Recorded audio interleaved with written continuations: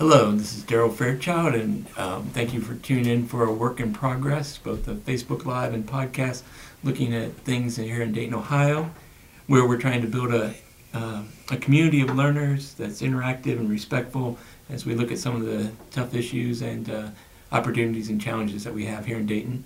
I'm excited today because while we have focused primarily on neighborhood development and some of the issues that we face here at City Commission, today we're going to take a little detour and smell the roses a bit.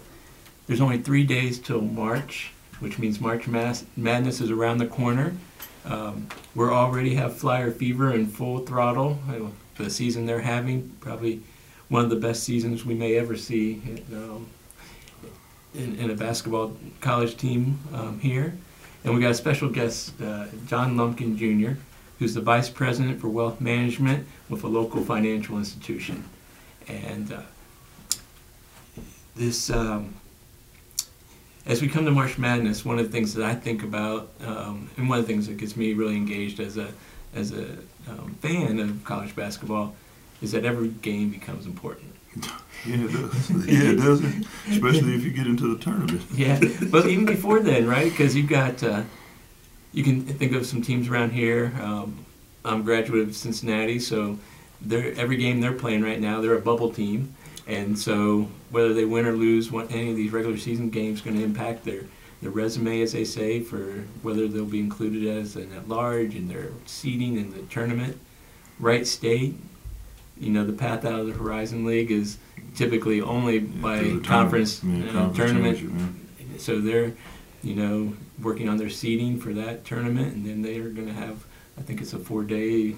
Yeah, it's a whirlwind. But they should be. I think Wright State's going to be they'll be the top seed. I think they've only lost one conference game. Okay. Yeah, so they should, but they got to win it if they get beaten the conference. Right.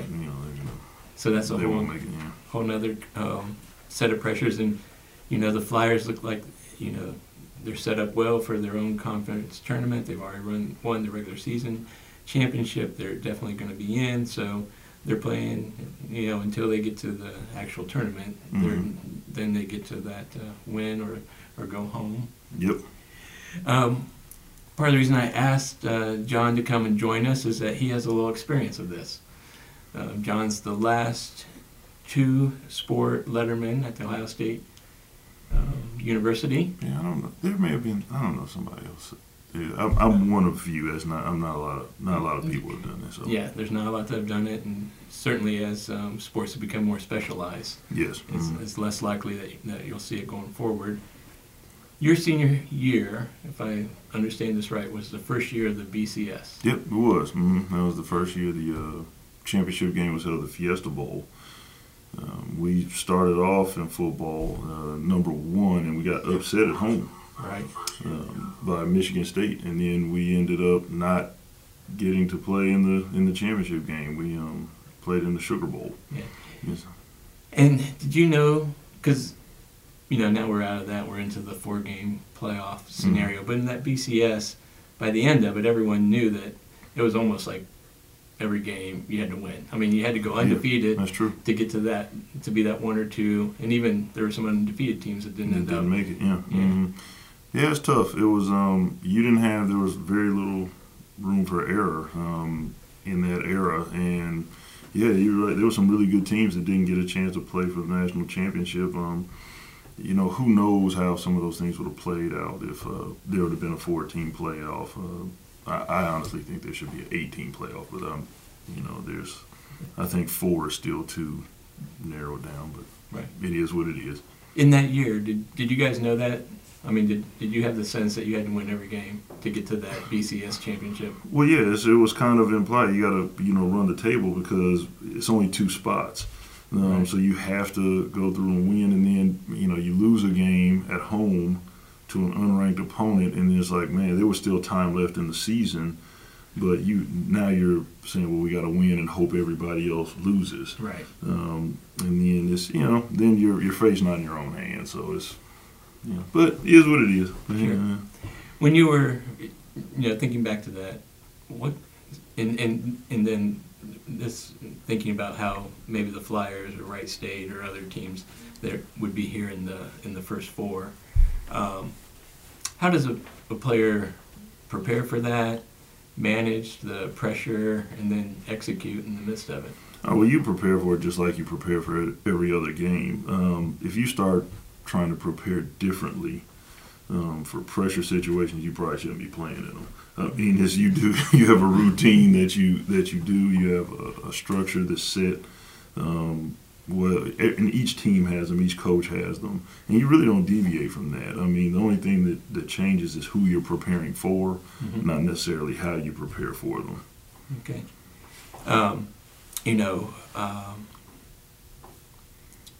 It's interesting that you say that you were at Ohio State. They were used to being playing at that level. I think it's fair to say that the Flyers haven't been in the top 10. I'm curious if it'd be interesting to talk with their coaches, their players, to see how that's impacting them, because things change, right? You have more media attention, more pressure. They say the other team wants to give you their best shot. Did you have that?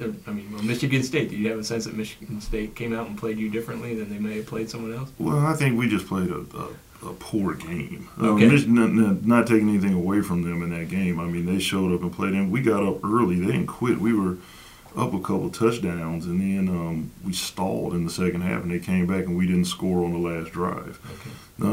Looking at UD, I mean, it is a different, kind of different, I guess, if you look at it, because they're not used to being in the top 10. But if you've watched them play all season, I mean, they've played like a top-level team from the very beginning.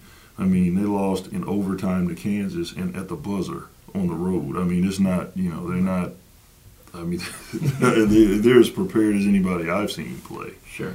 I mean, one of the things that, me watching them, that I take away from them, they both have some highly skilled individual players, but they play very well as a team. Well, they do. And anytime you've got a guy like Toppin on your team, especially in the college game now where so many people just leave or one and done, and you've got this guy that's a lottery pick playing. He's going to give you a chance in any game. Sure. And sometimes you just got to have a special player. A basketball special player like him can make all the difference. So, I mean, they're riding that wave, and he's playing, lights out. I mean, if you haven't had a chance to see him play, you should. Right. So if we put your crystal ball out here, what kind of future do you see in terms of how UD will do, what you think will happen with UD, and maybe, I don't know if you followed Wright State a bit, but Wright State? Well, I know Wright State has to win their tournament. If they don't win their tournament, they're not going to get in. Right. That's just the nature of the beast. Fair or unfair, that's just what it's going to be. UD is going to depend on the draw, because sometimes, with so much parity in college basketball right now, sometimes it's just about matchups. Sometimes you just match up against a team wrong. And the NCAA has this knack for trying to, stomp out programs like UD by putting them putting them in a bracket to where they may not match up with somebody who doesn't have as good a record, but it could be a matchup issue. But Coach Grant, how he's got them playing, and again, they got a lottery pick on their team. UD is going to be a tough out. I think they'll make a deep tournament run, and then sometimes the ball just has to bounce your way. And if it bounces their way, who knows? They could be playing in the Final Four. I mean, they're playing really well. They just really are. I think I heard some some college coaches talking, and some had won championships, others hadn't, and kind of, given that it's one game, win or lose, it's not like NBA where you have a 7-game series, that there's an element of luck in terms of national championship. Oh, absolutely. Yeah, you got to be good and lucky. Yeah. A little bit lucky. I mean, it's. Yeah. One of the reasons that we're talking March Madness is that Dayton plays a pivotal part in that whole NCAA tournament. It'll be the first time, I think, that the city will have an opportunity to be in the national spotlight since all the tragedies we had last year. So it's a great opportunity for us to kind of show what Dayton's made of. But on March 15th will be Selection Sunday. It'll be a big day for all those college players sitting there waiting to see who they're matched up with, where they're going, what their bracket looks like, what's their path to success.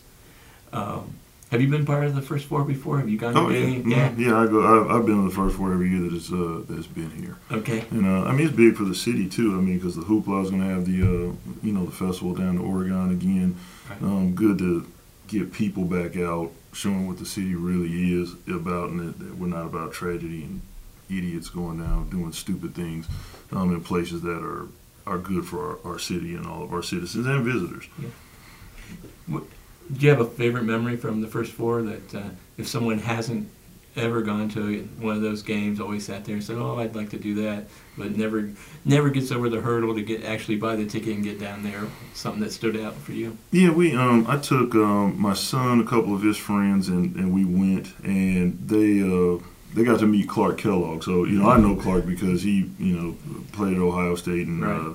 he used to, when he was doing commentary, he would travel with us because he still lives over in Columbus. So that was pretty cool that the little guys got to meet Clark Kellogg, because they don't know him as a basketball player, but they see him on TV doing commentary. So it was so that was one. And there've been some good games. I mean, the first four's had some really good games. I mean, it's not just how the old playing game used to be. It's those 11 seeds playing each other. That's some good basketball. Right. And you get 4 games, 2 on each night. 2 11 seeds typically, and 2 16 seeds. Correct. Even the 16 games, I was there last year, and there were 2 16 play. And it's one of the opportunities they have is to get a win in the NCAA tournament. Yep. And be on the national spotlight. And I mean, now we finally had a 16 upset of one. So I mean, it's not just playing to go get murdered. Right. I mean, you're actually you're actually playing to go try to win the game. So. And I didn't look at the year, but there was a year that VCU played here as Correct. 11 seed. 11. And how far did they go? They went Final Four? They went. I think they championship game. It wasn't a champion. I think they lost in the Final Four, but they went from the first four to the Final Four. Yeah. Yeah. So. That 11 seed game. I mean, because NCAA will put some teams in there that may not have necessarily had great seasons. Right. But they've got good teams where they're playing tough conferences. I mean, my Buckeyes are going to be like that. They're, I think they've got them right now as a 7. But, I mean, we haven't had what is, quote-unquote, the best season. Right. But we got some good players. And it's going to be, nobody wants to draw a team like that in the first round. I mean, that's not who you want to play. And similar with my Bearcats, because I'm a Bearcat grad, they haven't had the best season. They're doing all right. Right now they're projected to be one of the last 4 in. Could be here in Dayton playing in that 11C game, and they can go either way. I mean, a lot of it hinges on whether Jaron Cumberland's injured or not. And nobody wants to play them either. Right. That's a dangerous game for a team that just hasn't had, because they could catch fire. I mean, like what VCU did. Yeah. I mean, there's a couple senior players on that team, and so it could be a very exciting first 4, depending on. I mean, so part of the fun of March 15th for us who live in Dayton is to see who's coming to Dayton. Yep. And opportunity to see some really good teams that you might not be able to see anywhere else. Right, in a good venue, because UD's done a good job with their renovations of the arena too. So it's it's just good all around. It's that is very true around the renovation. I tell you, it was really hard around wheelchair accessibility in the building. I didn't know if you ever knew, but they used to take you down that big ramp. Oh, in the yeah, back. in the back. Yeah, I know, yeah. And so they would literally have someone turn around and back you down that big ramp. Yeah, one of my high school coaches, he was in a wheelchair, and TK was the same thing. And it was. I mean, because it was steep. It is steep. That's it. So you can't. You'll go all the way across the floor if you. You don't want that guy. You have to have a lot of trust in that person that was backing you down that ramp. Right. So some of the events around First Four, because it's not just the games, Dayton has taken and done a really great job of trying to create some opportunities around the First Four. So on that there's the family celebration down. You can come down to the Oregon District, be a part of that, and they'll have screens set up so you can watch the Selection Sunday. So if you want to see where your team's going, be around a lot of people, see where the Flyers are going to be headed. You can come down for the festival down in the Oregon District. There's also the STEM Challenge. Are you familiar with the STEM Challenge? Yeah, my daughter was 2 years ago. She was one of the winners there. She was over at Chaminade, and she got to go down on the floor during the first four, and she won an iPad and everything. It was so it was All right. So your daughter's got some success there, huh? Yeah. Mm-hmm. Like her dad, right? She didn't fall far from the tree. Yeah, she was but she got it for STEM. She got that from her mom. Her mom is the STEM person. I'm the math guy. And so that's open to boys and girls from kindergarten to 8, and it's free, and it's March 15th. Registration starts at noon for that, so if people want to be a part of that. And then, and it's held at Chaminade Julienne. And then I think this is new this year, a 4-miler. You signed up for the 4-miler? No. Okay. I would be a guy handing out water. Okay. And that's going to be the morning of March 15th, and that's got a 9 a.m. start. And you'll want to register. I think there's still a discount if you register. Now, if you want to do any of these things, you can go to the website DaytonHoopla.com to register. There's still tickets available for the first 4. Oh, yeah. Mm-hmm. So if you want to get some tickets, you can get that off the website there, too. And did you know Dayton's hosting the Women's A10 tournament? Yeah, I saw that. I didn't know that originally, but a friend of mine whose daughter, goes to a lot of UD games, I saw that they were hosting 18 tournaments, so that would be good for the city, too. It will be, and that's from March 6th to 8th, and so if you want to go out and have some tournament madness before, as the conference tournaments are going, that's another opportunity we have. And as a fan, it's fun. As a citizen, it's fun. A lot of opportunities, but also has an economic impact. Absolutely, yeah. Which is probably the most important. It is. Yeah. Well, I think it's both. I mean, it's nice to have the stature, in the sports world of being kind of the place where it all kicks off, and having that we're really kind of entrusted to do that well, and I think it says a lot because a lot of cities bid on that. Yeah, and it would be a mistake to pull it out of here. I mean, you take it. I mean, Dayton supports sports. Right. You take those first 4 games and you put them in some other city, you're going to have 1,200 people sitting in there, and it's going to be a disaster. Right. And then it creates a great environment for those who are going to come and follow their teams or want to be a part of the tournament and want to come. $4.5 million direct economic impact for the region, according to the Dayton Convention and Visitors Bureau, and it brings in visitors from out of town, and like we were talking about, garners national attention. Fills up hotels, fills up restaurants. Yep. People come in and buy, and in some of those games, like at the A10 tournament, if you're in there and your team loses, then you got to find something to do with the next couple of days, right? Exactly. So you're going around and taking out some of the visits and great sites here in Dayton. You're a graduate of Trotwood, Madison. Mm-hmm. I attended Dunbar. I didn't get to graduate from Dunbar. They consolidated schools, so I ended up back at Belmont, graduated from Belmont. But Trotwood and Dunbar match up on Friday night. Yeah, it's second time they're meeting this season. Dunbar's had they squeaked one out. I saw Trotwood and Dunbar play both of their tournament games thus far. Okay. And Dunbar came back and won their first one against Waynesville in overtime. So that was a thriller, and then they beat Eaton pretty good. And Trotwood ran away with their first 2 games. I mean, they were over in the first quarter. Right. No, Trotwood's the juggernaut this year. They're really good. I mean, they're defending state champions. They've got 2 really good players, and Carl Blanton and Sam Anderson, and a good supporting cast. And then they just got a culture out there that they're just they just got it going. Now, you've been a part of that culture. Oh, yeah. At one point, you were coaching with them. Do you still do some coaching with them? Well, I coach the Wee Rams now. So okay. Yeah, I coach the Wee Rams. We had a 4th and 5th grade team. Our 4th grade team finished second. Our 5th grade team won their 4th consecutive championship. So yeah, we still support and do stuff with Jeff and with Coach Rock out there. The alumni are still very active, just like Dunbar. Dunbar's got a good an active alumni. Sure. They've had an up and down season, so Dunbar's kind of in an unfamiliar role. They're kind of like the Cinderella team coming through, upsetting Waynesville, and Yeah, they've struggled because last year they had the probation where they couldn't play in the tournament, so that just hurt the program. Coach Cole he's done a good job with the guys getting them to this point, winning a couple tournament games. This Trotwood's a tough out for them. They got a couple guys out too, so it'll be a tall task for them to beat Trotwood on Friday.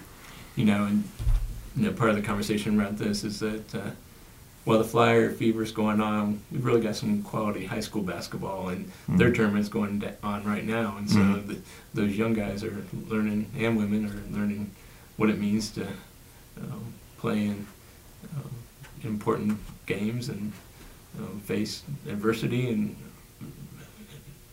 see how they measure up in those opportunities. Oh yeah, absolutely. Mm-hmm. I remember talking to a colleague one time, and he'd been a really good athlete. I was a better than average athlete in high school, but didn't play at the college level. And I was talking about all the hours I spent on a football field, learning how to learn skills that never translated to later. I don't have to go out and throw a football today or make a pitch to a running back or those kind of things. And he reminded me that you learn a whole lot of other lessons on a football field than just those sport-specific skills. Oh, yeah, absolutely. What are some of the most important skills you picked up along the way, and how do you help young people develop those skills as a coach? Well, one is just the culture of working on a team to achieve a goal. That translates into business very well. And then even on the individual side, being able to finish and something being hard and not quitting, things become easy for you. Because now I wear a suit and sit in a chair. I don't have to go push some guy that weighs 300 pounds around. I don't have to box a guy out to grab a rebound. But when you learn to do those things and overcoming adversity, because when you play sports, there's adversity. Something always goes wrong in a game. So you got this. So I tell my guys that all the time. I said, one thing I can guarantee: something's going to go wrong. The thing is how you gonna respond to it. Absolutely. So those things translate very well, and then being able to deal with different people. Some of my better friends now are guys that I never would have been friends with growing up here in Dayton. When I went to college, you get a guy from Dayton, friends with a guy from Logan, Ohio, that lived on a cattle ranch. So you get to, it helps you with that too. Where you're got people from different backgrounds and different walks of life, and you all come together to achieve a common goal. Yeah. That's one of the things that I always appreciated about sports, and probably one of the key lessons is you get on the field and all the other stuff goes away. It all comes down to whether you can play or not play, right? Exactly. And growing up in Dayton and having teammates of different races, and all that gets set aside when you're teammates. Right.